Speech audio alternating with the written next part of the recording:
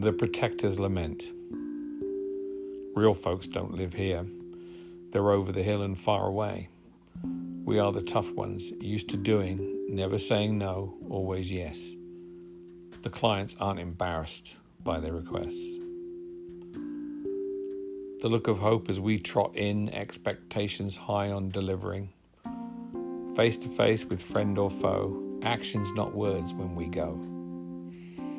Thanked then ignored, not needed now, a memory scrubbed. What, me? No how.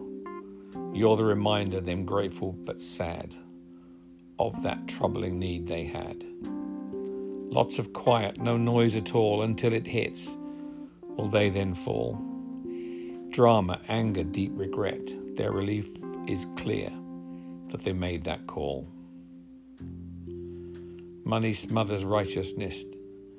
Safety first, less and less. They look down into their safety net, invisible to most, so they have no regrets. So it rolls on and on and on, empty thank yous, fake smiles and all. Dead eyes, no love that you took their call. They play, we wait, look on, wait. Us peering through the luxurious fog, constantly knowing we're viewed as a dog.